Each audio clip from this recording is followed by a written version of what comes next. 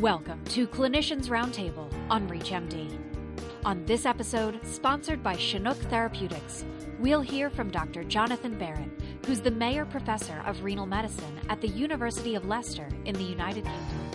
Today, he'll discuss a key driver behind the pathophysiology of IgA nephropathy. Here's Dr. Barratt now. So in IgA nephropathy, the fundamental abnormality is the deposition of IgA immune complexes within the mesangium of the glomeruli. And that deposition triggers a whole range of biochemical changes within the glomeruli, driven by mesangial cell activation. And one of those changes is an upregulation of endothelin-1. And endothelin-1, rather like angiotensin II, drives a number of pathogenic changes within the glomeruli. It alters the glomerular blood flow, causing glomerular hypertension. It interacts and promotes glomerular scarring and fibrosis.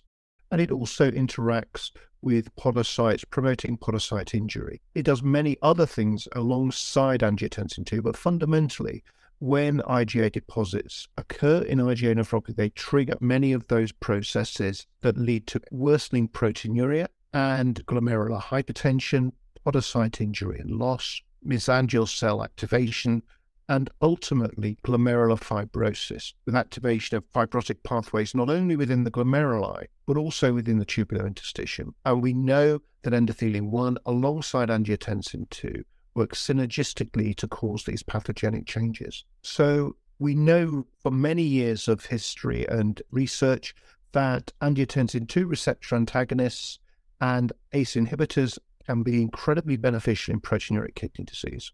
And we now know that the endothelin system parallels the renin-angiotensin system in many, many ways and is working synergistically with that system to promote glomerular injury and loss of kidney function.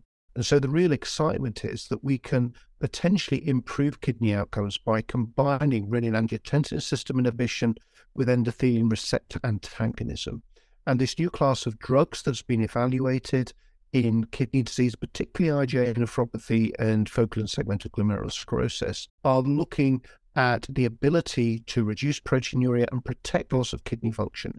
And certainly the early data is looking incredibly promising that by blocking the endothelin receptor, we are working in addition to the renin-angiotensin system inhibitors to protect long-term kidney function. You've been listening to Clinicians Roundtable, and this episode was sponsored by Chinook Therapeutics. To access this and other episodes in this series, visit reachmd.com/cliniciansroundtable, where you can be part of the knowledge. Thanks for listening.